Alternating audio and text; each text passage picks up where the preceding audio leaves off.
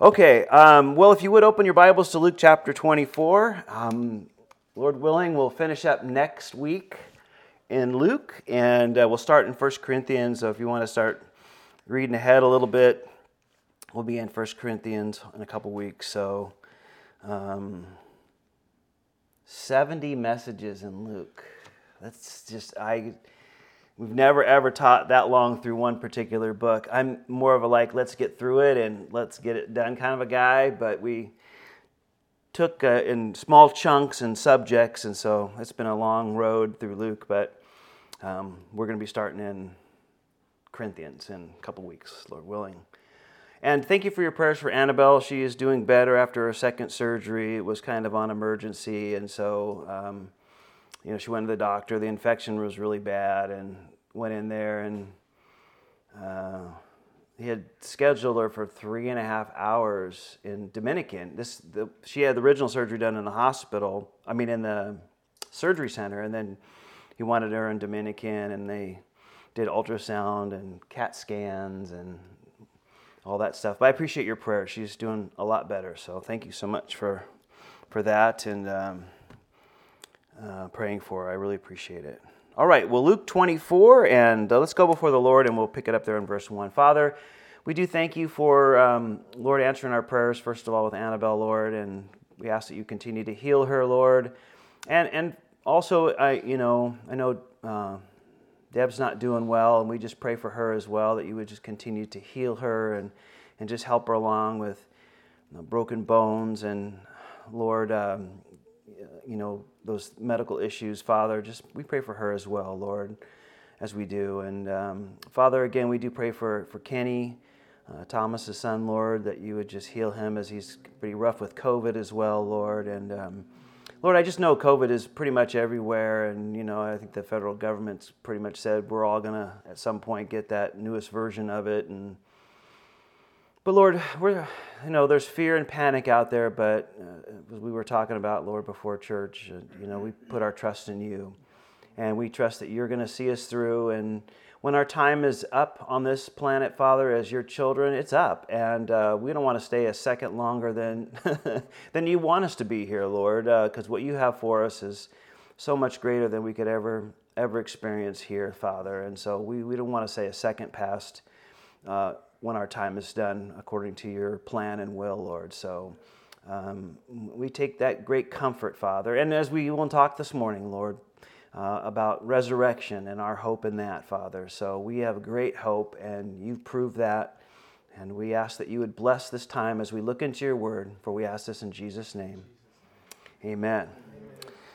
All right, so we are going to be looking at the resurrection, again, and I just want to point this out, even though we do go over it pretty much, a number of times throughout the year, we certainly talk about it, and certainly we talk about it on Easter Sunday or Resurrection Sunday, but resurrection is a key component of our faith. And Luke doesn't spend a whole lot of time specifically talking about the events after the tomb, but certainly, we see some of the example, or we get a view that we don't see from the road from Emmaus and a couple of guys and everything here. But I just wanted to talk about resurrection. It's so important to our faith, and I'll put up a couple of verses just to remind us. And so where we left off, I guess I put my slides a little out of order here. So, he was been crucified. That's the hill. Sorry, it's a blurry picture. You think, why is it such a terrible picture? Well, it's because the picture I took, and you can see there's some graves up on top, and you can see the face of the skull. You can still see it today, and kind of down below is Arabs built a bus station. Literally, if you could follow that face of the cliff down, they built a bus station that goes right up against to the edge of that cliff. It's still there, and you can still see it. But anyway, that's what it looks like. And then, of course, Joseph of Arimathea and Nicodemus took him to the tomb.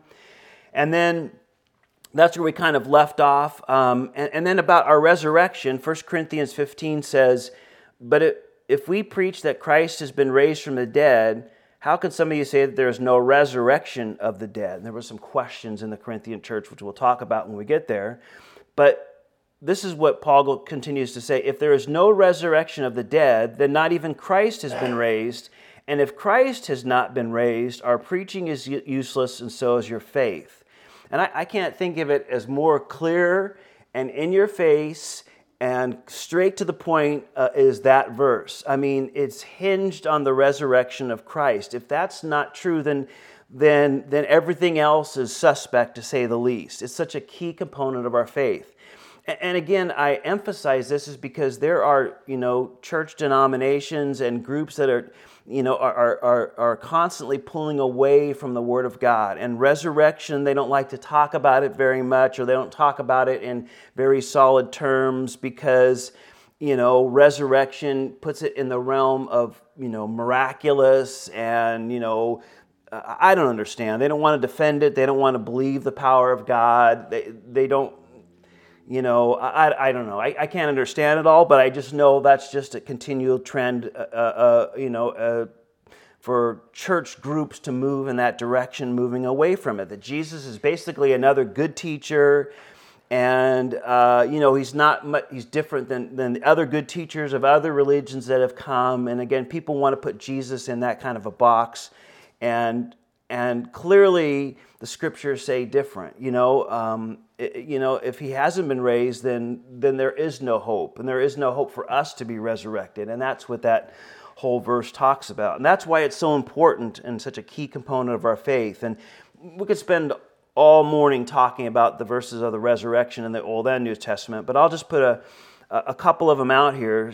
Romans 1 talks about this, the good news about his son. In his earthly life, he was born into King David's family line, and he was shown to be the Son of God when he was raised from the dead by the power of the Holy Spirit. He is Jesus Christ our Lord.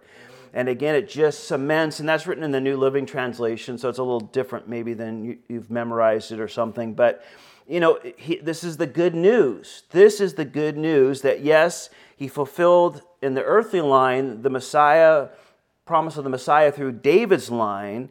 But you know what? He's not like everybody else because he was raised from the dead and he is Lord. That it cements, if you would, everything that he said that is true because he was raised back to life. It was, God's promise that, hey, everything that was spoken by him is true because I proved it by the resurrection. And then I'll put one last one here in 1 Peter chapter 1 again. Praise be to God our Father and our Lord Jesus Christ. In his great mercy, he has given us a new birth into a living hope through the resurrection of Jesus Christ from the dead, to an inheritance that can never perish, spoil, or fade, kept in heaven for you, who through faith are shielded by God's power until the coming of the salvation that is ready to be revealed in the last time. So we have, because of the resurrection, this living hope. And we have an inheritance that can't be taken away.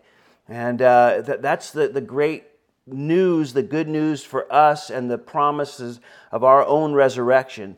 That, again, death is not, or the end of this life is not the end.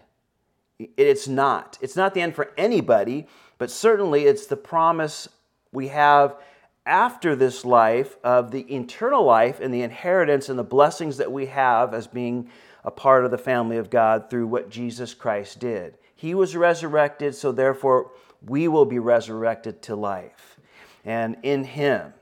And so death isn't the end. As we were talking about early before church here. It's not the end. We don't worry about that because we trust in him. And so again, that's why it's so important. And as we talk through it, I just want to remind us of the importance of the resurrection in our faith and how important it is. And there's many scriptures that talk about that. All right, back to where we are here. Let's just actually start in verse 56. So if you want to look up one verse from chapter 24. Then they returned and prepared spices and fragrant oils, and they rested on the Sabbath according to the commandment.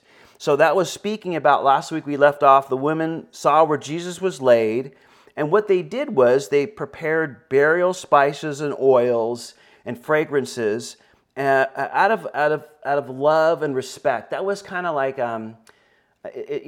like a proper burial, I guess, in our way of looking at it. That's the way you properly bury somebody that you love and respect. You treat their body with respect and because of the love. And so the body would obviously decompose, and so you put the fragrances and the oil and the spices, and it was just all part of love and respect. And I want you to keep that in mind, because it's really important to this whole first few verses here. So these women saw where they're buried. They knew what the proper thing to do was for the burial and showing love and respect for the body. So they get that already, but they can't do it because of the Sabbath. And so they're resting on the Sabbath. And actually Friday was a Sabbath and Saturday was a Sabbath because of the Passover. And I won't go into all that, but they're resting on the Sabbath. Let's just leave it at that. How's that? And then verse 1, now on the first day of the week. Okay, first day of the week. And what's today? The first day of the week.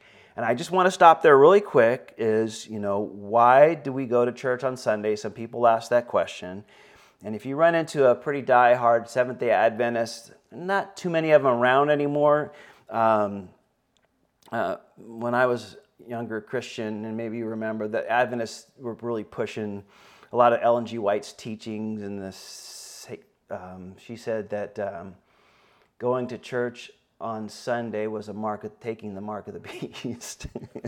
Most of it was pretty wild out there. And even in 30 years ago, a lot of Adventists kind of sort of didn't really buy into all that because it was so apart from other Christians. But anyway, I say all this just really quick, and I'd make this brief pause here, is, why the church began meeting on Sunday was because of marking Jesus' resurrection. Now, when did that actually happen? We know the Gentile churches met. Paul, as we'll go through Corinthians and other places, when you guys gather together on the first day of the week, it's mentioned in a few places.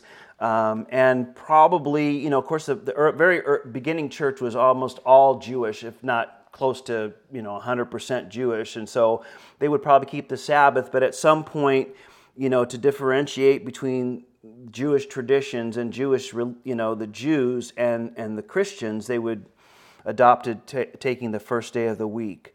So that's where it came from. And of course, the book of Colossians and what Philippians tells us, the day isn't really important. We worship every day, amen, right? We worship every day. And if we were all off on Tuesday or Thursday or whatever, we probably just meet that day, right? So, we don't hold that day. We understand and respect it in commemoration, but we do meet every week, and it started out in memory of this first day of the week when Jesus was resurrected. So I'll just make that brief little reminder there. So again, verse 1, on the first day of the week, very early in the morning, they and certain other women with them came to the tomb, bringing the spices which they had prepared. But they found the stone rolled away from the tomb. Then they went in and did not find the body of the Lord Jesus. And it happened, as they were greatly perplexed about this. Now let me stop there before we introduce ourselves to the angels here. I want us to see this because they prepare the spices. They prepare to get everything ready to properly bury Jesus, to send off his body, if you would, if we say in today's language, right? These women love Jesus, and they're going to be named here in a bit. They loved and cared for him, and they wanted everything to be the best at his tomb. If you've buried a loved one, a lot of people do that. When Annabelle, when her brother died, I know her dad went through, great expense to put a nice grave marker and even build a little place over so you could sit there because it's hot down there, and you could, if you wanted to be by the memorial site, the grave, it would be shaded there. And if you would, showing and expressing that kind of love. They wanted the best to be there. And you got to give these women credit. They weren't afraid who was going to be there or who would say anything or who would do anything. They wanted to make sure this was done because love compelled them. And they set such a good example in this, the women did, no question, far above the men who are kind of still in hiding at this point. But this is what I want us to see, and we can't really miss, is they, and the disciples as well, completely miss all that Jesus had told them. The reason they're making the spices and the fragrant oils and all this stuff for his body is because the fact that Jesus would resurrect wasn't even on the radar. You have to see that, right? If you believe what Jesus had said, the third day I'll rise again. He told them I'm going to be put to death, and then the third day I'm going to rise. I mean, all the times that he said that and repeated that, and they had heard that, it wasn't even on their radar, nor the disciples' radar. I just want us to kind of picture that, right? I mean, they went to this tomb, and again, this is kind of a picture of Gordon's tomb today, another one that I took, and again, you get a sense of going down there, and there's a big rock that usually is there. I don't know why it's not there now that I think about it, but they have one that rolls in there, and they go down there, and they're just not expecting to see anything but the body of Jesus. I just think that's important for us to see. So they're down there with the spices, and then behold, two men stood by them in shining garments. And again, and as they were afraid and bowed their faces to the earth, they said to them, "Why do you seek the living among the dead? He is not here, but is risen. Remember how he spoke to you when he was still in Galilee, saying, 'The Son of Man must be delivered into the hands of sinful men and be crucified, and the third day rise again.' And they remembered his words." I love verse 8, and if you're an underliner or a circler or one of those things, it's kind of like, I could have had a V8, right? Sorry, that commercial, right? The gals are there. There's not even the thought that there wouldn't be anything but Jesus' body that they would find, and they would properly give it the burial, because remember, the burial was rushed because of the Passover. And they're met now as they go into the tomb, and there's no body there.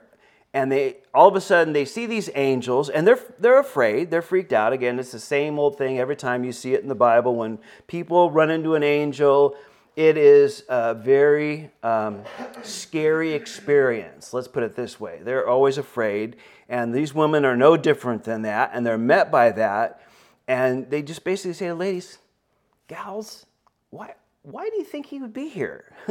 I mean, he told you how many times? I mean, remember way up back in the Galilee, and that was the beginning part of his ministry, right? So way back when, we could say, maybe, he told you this. And he told you that he would rise on the third day. And as they say those words, and they're like, "Oh yeah, right, he did say that." And I just think, it's just funny, how quickly we can all forget. I mean, how many times did Jesus say that to them? And more frequently, to the point where, as they were getting closer to Jerusalem, he repeated it more and more. Even earlier on, Peter said, "Oh no, far be it from you, Lord. That can't be God's will, the Father's will, for you to go down there and be crucified and then resurrect." They just didn't want to hear any of it. And they just didn't believe any of it. They really, the gals, as much as they love and as much as they heard, they were there expecting to see a body and to put these spices and oils down as a proper burial for him. And then they see these angels, and then they remembered, "Oh yeah." I love that, because how funny we can all forget. And we're not any different than they are.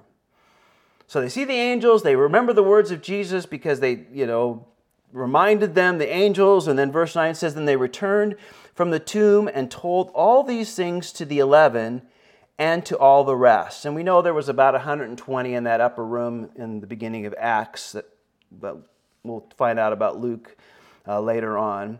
So, and it was Mary Magdalene, Joanna, Mary the mother of James, and other women with them who told these things to the apostles. So these ladies, and a couple that are named, come back and say, hey, Jesus isn't there.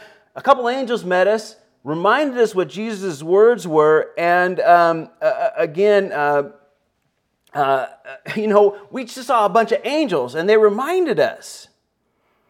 And he told us that this was going to happen.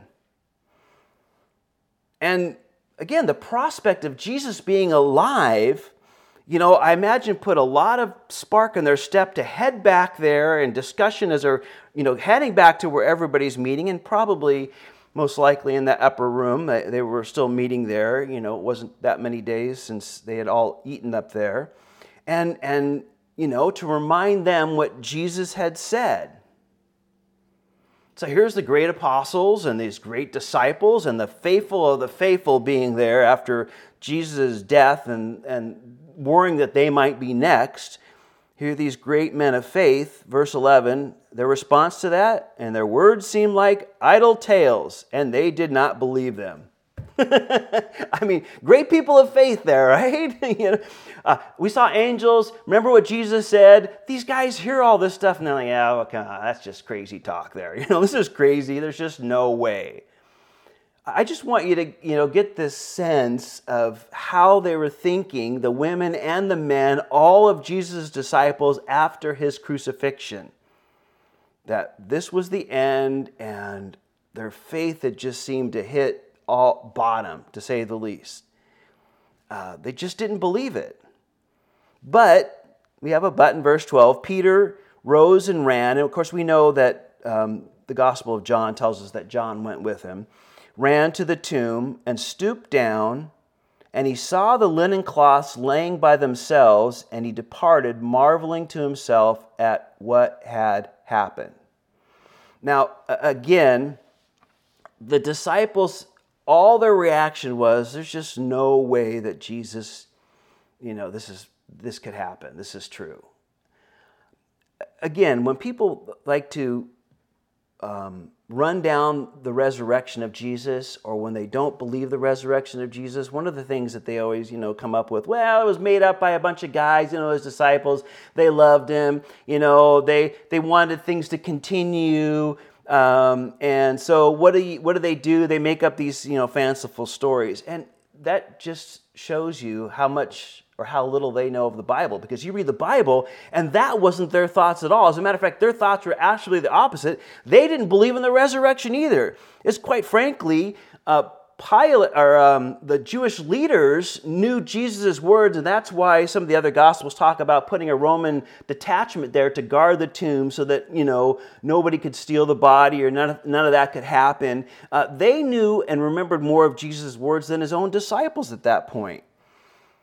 And so to come up with some kind of conspiracy theory, it's quite the opposite. They didn't believe it would happen. And it's just amazing how much faith they lost. And with lost faith always comes hopelessness. They were walking by sight and not by faith. And it will bum you out every time.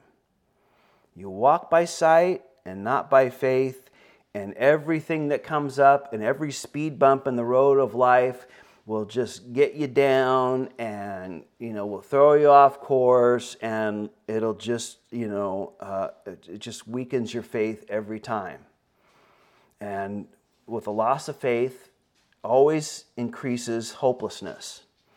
And of course, we know that because the people, that don't know the Lord just live in that hopelessness, and every speed bump is that. And I don't know if you've been keeping track so much of some of you in the medical industry, obviously, probably, you, Carl, you see a lot of this, but, how mental health is, depression is at all-time high. I mean, it's just up there with COVID. And there's a number of factors behind that, certainly.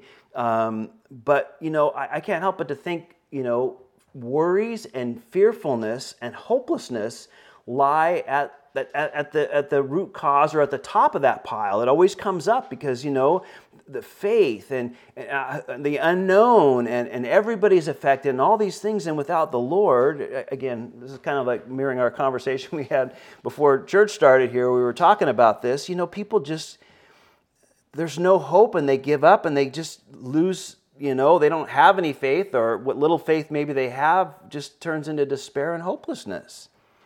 And when you lose in your faith, just goes down, your hopelessness increases every time. But you have to give Peter and John some credit. They doubted, but they wanted to kind of check it out. So they ran there, and when they get to the tomb, they see is the burial wrappings. And some of the, I usually don't head off into this area too much because, well, that's a whole nother story. But, the original intent of the words give the idea of a cocoon.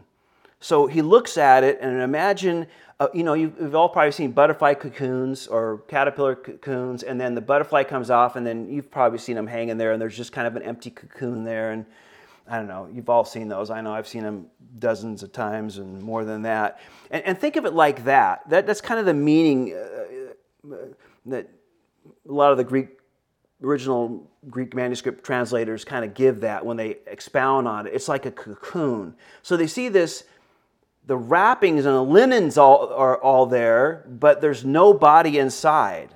That's the idea. It's not like Lazarus, right? When he came forth from the grave, he's kind of, I don't know, I always picture him as a mummy, right? You always see him, Boris Karloff kind of mummy kind of deal, right?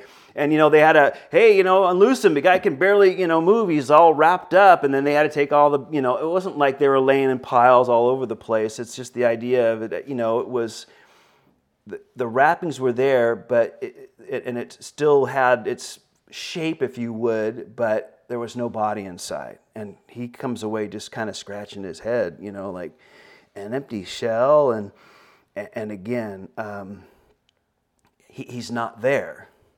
And it just shows you, again, they're moving maybe a little baby step towards faith, but they're still in this great hopelessness at this point. But this is key to the Christian faith. Again, resurrection is the Father's amen, or proof that all that Jesus said is true. And the idea is look and see. I like this quote, and I'll read it to you. And it is maybe a little hard to track, but just kind of stick with it and read it, because I think it kind of sums this up well. It says, "You can know that Jesus rose from the dead, but unless you know his words, it won't make sense. Unless you know the life and teachings of Jesus, you don't know that the resurrection means that the payment that Jesus offered on the cross was perfect and complete. You don't know that the cross was a payment and the empty tomb is the receipt. You don't know that death has no hold on redeemed man.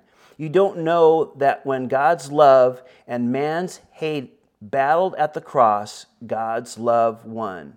You don't know that because Jesus was raised from the dead, we can be resurrected with him." And so again, and so important is our faith, and so important, and I really like that when he said, the cross was payment for our sin, and the empty tomb or the resurrection was like the receipt. Okay, it was paid for. Here it is. It shows you that was approved. That was, God ordained, and we can have faith in that.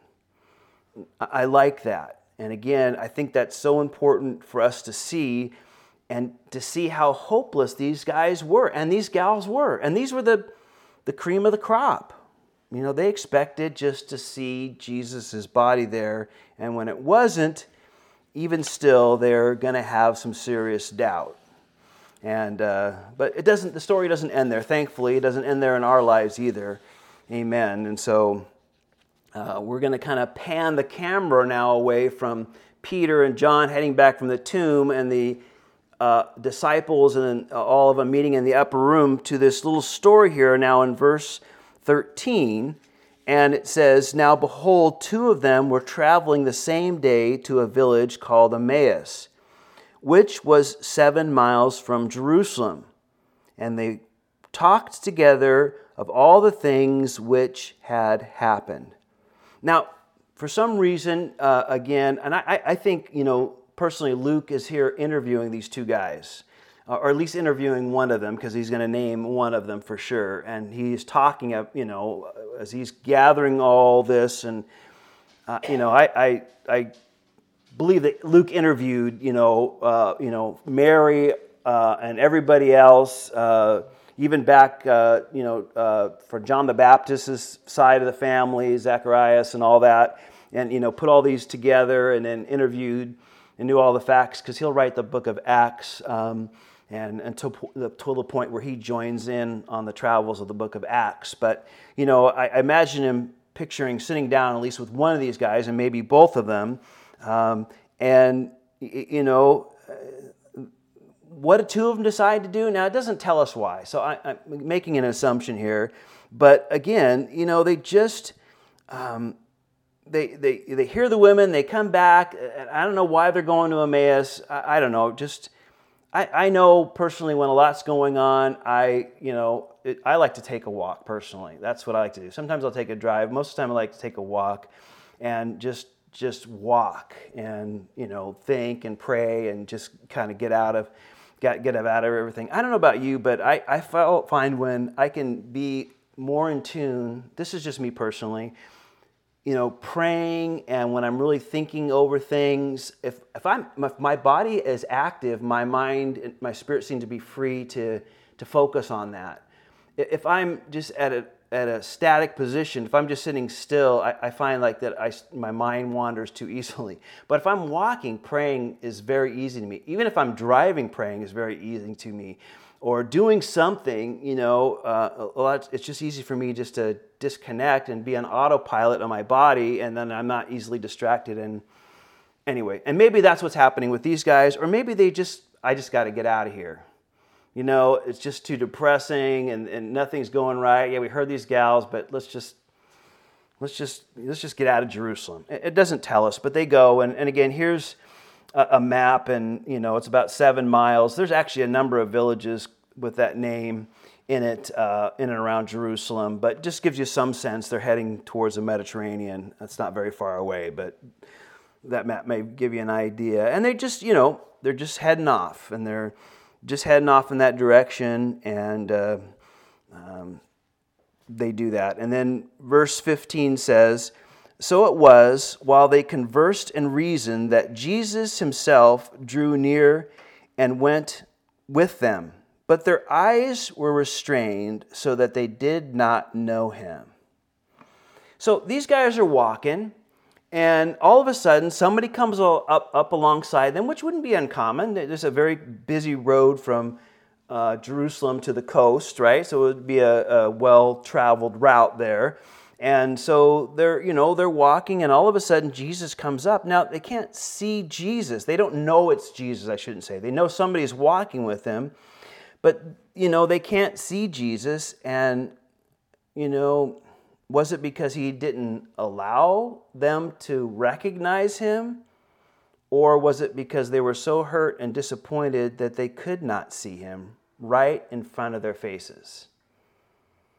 It doesn't really tell us, but, both have a truth to it. Obviously, Jesus could just mask that for some reason, but I tend to think that these guys were so focused that Jesus was gone, and they were so hurt, and they were so disappointed that they, in their own minds, it was so bad that, they couldn't even see Jesus when he was right in front of them. And I think we can see some truth in that, because when we're hurt as well, it's difficult to pick yourself up again and trust and to love. And these guys were definitely hurt by all of that. And, again, that can be so overwhelming at times that you just kind of miss what's right in front of your face. And that very well could be. But he joins them. That's the great part. That's what I want to see, is that even if that's true, and again, it's just my supposition there, but you're so disappointed and hurt, Jesus doesn't leave them hanging there. And I tend to think that because they are leaving Jerusalem, they're not hanging out with anybody else, they're heading off in a different direction, they're moving away. Jesus told them to tarry and wait in Jerusalem until they're given power. He's going to remind them of that. He has told them that. He's going to say it again to them as when they see him in the resurrected again. So, these guys are kind of like the lost sheep, and the shepherd leaves the 99 to go after the other ones. And maybe these guys were just in a bad way, and so he shows up. Because he does that. Well, either way, verse 17, he comes up to them, verse 17, and he says to them, what kind of conversation is it that you have with one another as you walk and are so sad? What are you talking about, and why are you so down? Then one of whose name was Cleopas answered and said to him, are you the only stranger in Jerusalem, and have you not known the things which happen there in these days? And he said to them, what things? Now, I always get a chuckle out of this because I kind of think Jesus is being funny here. What are you guys talking about? Why are you so down? Why are you so sad about this? Why are you walking away from Jerusalem? And one of them, again, Cleopas answered and said, where have you been? Don't you know all that's going on here? And, what things? What's the big deal? Or maybe Jesus is saying to him in the sense of, what do you have to be bummed out about? And again, he's getting their attention, trying to get their thoughts and trying to get thinking of them. And what do you really have to be bummed out about? It's a good question to ask ourselves sometimes, isn't it? When you think of all that we have and all that he's done, all that he's doing, all that he's going to do, yes, there's always something to complain about. And, if you know me for very long, I can tend to find the negative pretty quickly in things. But the reality is, when we look at the totality of everything, what do we really have to be bummed about? But he asked them, okay, what do you have to be about? What are you talking about? And so they said to them, things concerning Jesus of Nazareth. He was a prophet, mighty in deed and word before God and all the people. And how the chief priests and our rulers delivered him to be condemned to death and to crucify him. And then verse 21 says, but we were hoping that it was he who was going to redeem Israel. Indeed, besides all this, today is the third day since these things happened. Yes, and certain women of our company who arrived at the tomb early astonished us. When they did not find his body, they came saying they had also seen a vision of angels who said he was alive. And certain of those who were with us went to see the tomb and found it just as the woman had said, but him they did not see. Now, you can see how disappointment is really getting them off track. They were really missing out on the joy that could be theirs. Jesus is alive. He had conquered death, and there is great reason to celebrate that day. There was great reason to celebrate, but they can't see it. They just didn't believe that what Jesus had told them, what was in the New Testament, it was such a faith killer. They are just focused on the negative and what went wrong and what they had hoped, and their hopes were crushed seemingly, and we just can't get off that cycle of hopelessness and despair and that disappointment that things didn't work out the way we had thought they would work out. And, with disappointment, it can really knock you off track. And it definitely robs you of the joy that could be yours. Disappointment usually comes when we expect something to happen just like them, right? It's a great illustration of that. And it doesn't work out in the time or the way that we want. And rather than us yielding to God's plan and will and timing, we just get frustrated and mad at God or upset, or maybe we don't express it necessarily in those terms, but the reality is because you're not doing what I say or what I think should happen or how things should happen or when they should happen, some reason you just get off in this disappointment, and then that turns to despair, and that turns into the kind of hopelessness, and you're on this long tumble down. While rather they could be having a great day of joy and celebration, but they can't see it. And it's such a faith killer. And they explain that perfectly to Jesus. And Jesus says to them in verse 25, and he said to them, "O foolish ones, slow of heart to believe in all the prophets had spoken. Ought not the Christ have suffered these things and enter into his glory?" So again, he kind of rebukes them there and says, listen, there's so much evidence for you to believe. There's so much reason for you to have hope and so much reason for you to have joy on this day rather than being down and depressed. And instead, you're moping around and heading off in the wrong direction.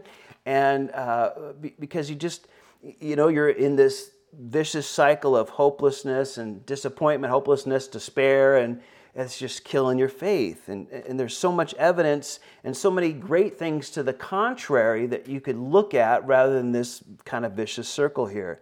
Kind of reminds me of this story I read. It's a long time ago, this hurricane knocked off some bricks of this old brick building, and so this old bricklayer takes a barrel and hauls it up. Well, I'll read it to you because it's kind of fun. He says, this is kind of his accent report. I got to the building and I found the hurricane had knocked off some bricks around the top. So I rigged up a beam with a pulley at the top of the building and hoisted up a couple of barrels full of bricks. And when I had fixed the damaged area, there were a lot of bricks left over. Then I went to the bottom and began to release the line. Unfortunately, the barrel of bricks was much heavier than I was, and before I knew what was happening, the barrel started coming down, jerking me up. Well, I decided to hang on since I was too far off the ground by then to jump, and halfway up, I met the barrel of bricks coming down fast. I received a hard blow on my shoulders, and then continued to the top, banging my head against the beam and getting my fingers pinched and jammed in the pulley.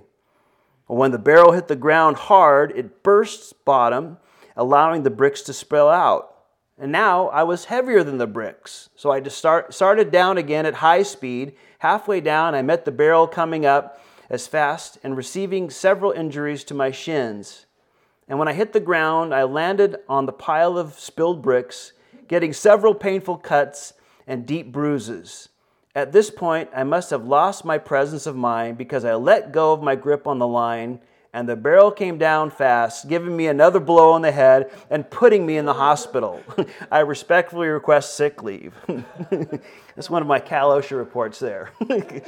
But don't you see the despair there? Like that, it's like one bad thing after another, after another, after another, and you could see this whole hopelessness and despair and despondency and depression, and it goes down this whole vicious cycle. This is the problem. They didn't want to believe. I think this is something for us to see, because this is kind of key, and it's not something comfortable to ever say.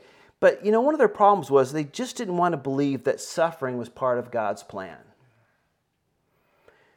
Jesus told them that suffering was long planned by the Father. Not, just the wonders of wonders and all the great things and the miracles and all the wonderful, the things that he did and the walking on the water and, Moses and Elijah coming down and demons fleeing and Holy Spirit coming down at baptism and all the feeding thousands and tens of thousands of people and all that. We want to see all the wonders, but we just can't really think that suffering is part of God's plan. It can't ever be part of God's plan, can it? And again, we can just think that way. Why is it so difficult for us to believe that the Father's will might be some suffering in our lives? I have a hard time with it. I'll be quite honest with you. And I believe that's where a lot of the rub is. We are going to have hard times. There is going to be suffering. There is going to be that persecution as a Christian. And we can see it forming in the world. And I don't know if you've been in touch, and I'll just briefly mention this, but that, was it C4, that Canada law now that, conversion therapy for homosexuals in Canada now is a felony. In December, they passed that law. Master's College, what's his name? John MacArthur. Had this video, and I've seen it, and if you want to look at it, but he was supporting the pastor that's in Canada that he knows. But now, really, if you speak evangelistically and talk about homosexuality and talk about repentance and talk about a change of lifestyle of any kind of those huge lists of gender labels and all that stuff, and there's a whole list of them they have listed there, it's actually a felony. And it's a direct attack on Christianity and evangelism. It really is. And, because nobody else does that but Christians, right? Everybody else. So it's a direct attack, and now it's a federal, what they would call a federal law in Canada. And you know that some people, Ethan and I were talking about this yesterday, are going to go into a church and ask for counseling and, make us a big trap, particularly for the bigger churches. And so my point is, there's going to be suffering, and there's going to be persecution, and it's coming, and it's been coming, and California has crazy laws that I think most of us don't understand because they typically aren't really enforced very well, or they're not presented in the media, but California already has those laws on the books. We would be shocked by those. I have to do training on them every year, so I keep up on all those things. Anyway, but the point I want to see is that we just can't seem to get it in our mind that the Lord might be in His will, that suffering could be part of His plan.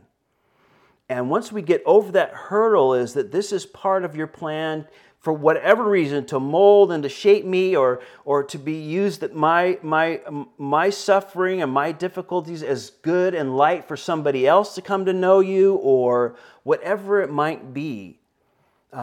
We just have to embrace the fact that can be part of God's plan at times. And we have to be okay with it. And of course, He promises to never leave us or forsake us, and be with us and to give us peace through that passes understanding. And we have all those promises, but we have to be willing to accept that suffering can be part of God's plan. And they were having a very difficult time with that. And so what Jesus does is, at that point, when they're having a hard time with that, this is what He does. I think it's a key solution. At the beginning, verse 27 says, "At Moses and all the prophets, He expounded to them in all the Scriptures the things concerning Himself." Now, again, why didn't one of those guys write down what Jesus had said?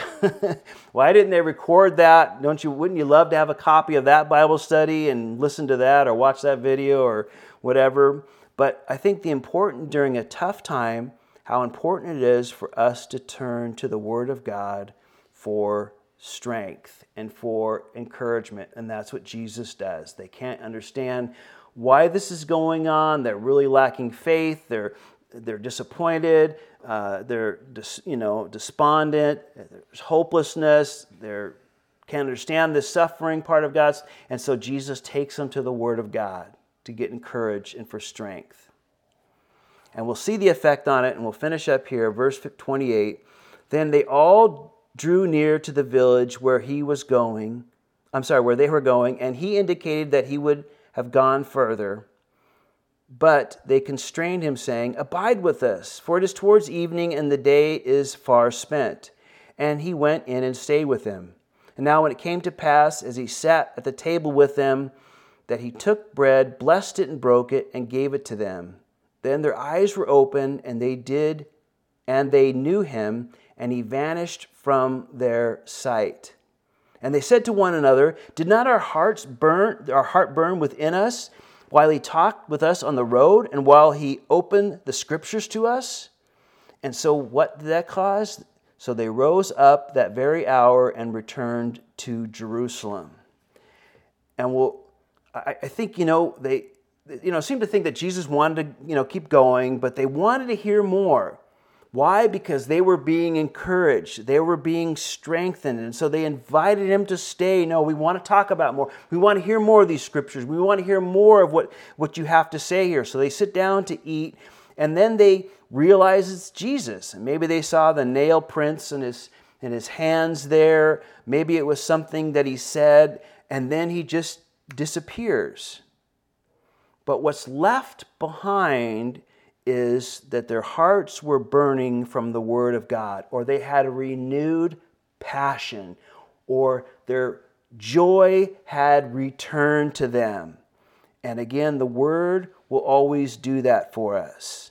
And I think they must have sprinted back to Jerusalem, right? I mean, they rose up that very hour. It was dark, and they were even telling Jesus, "Hey, don't go on. It's almost nighttime. You're not going to be able to see. I mean, there's no street lights. Come on."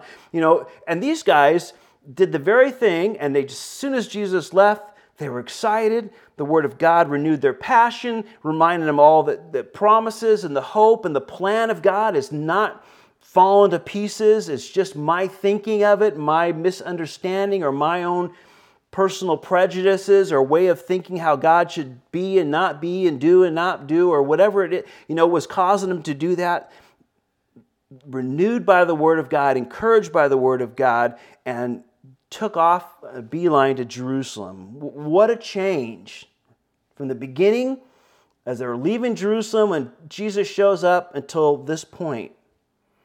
And I think it's such a great witness to the encouragement of being in the Word of God, particularly when we don't understand things, or things are disappointing or hopeless, and we allow God's Word to work through us and realize and show us and reveal to us and return to us that spiritual, renewal and encouragement that we need.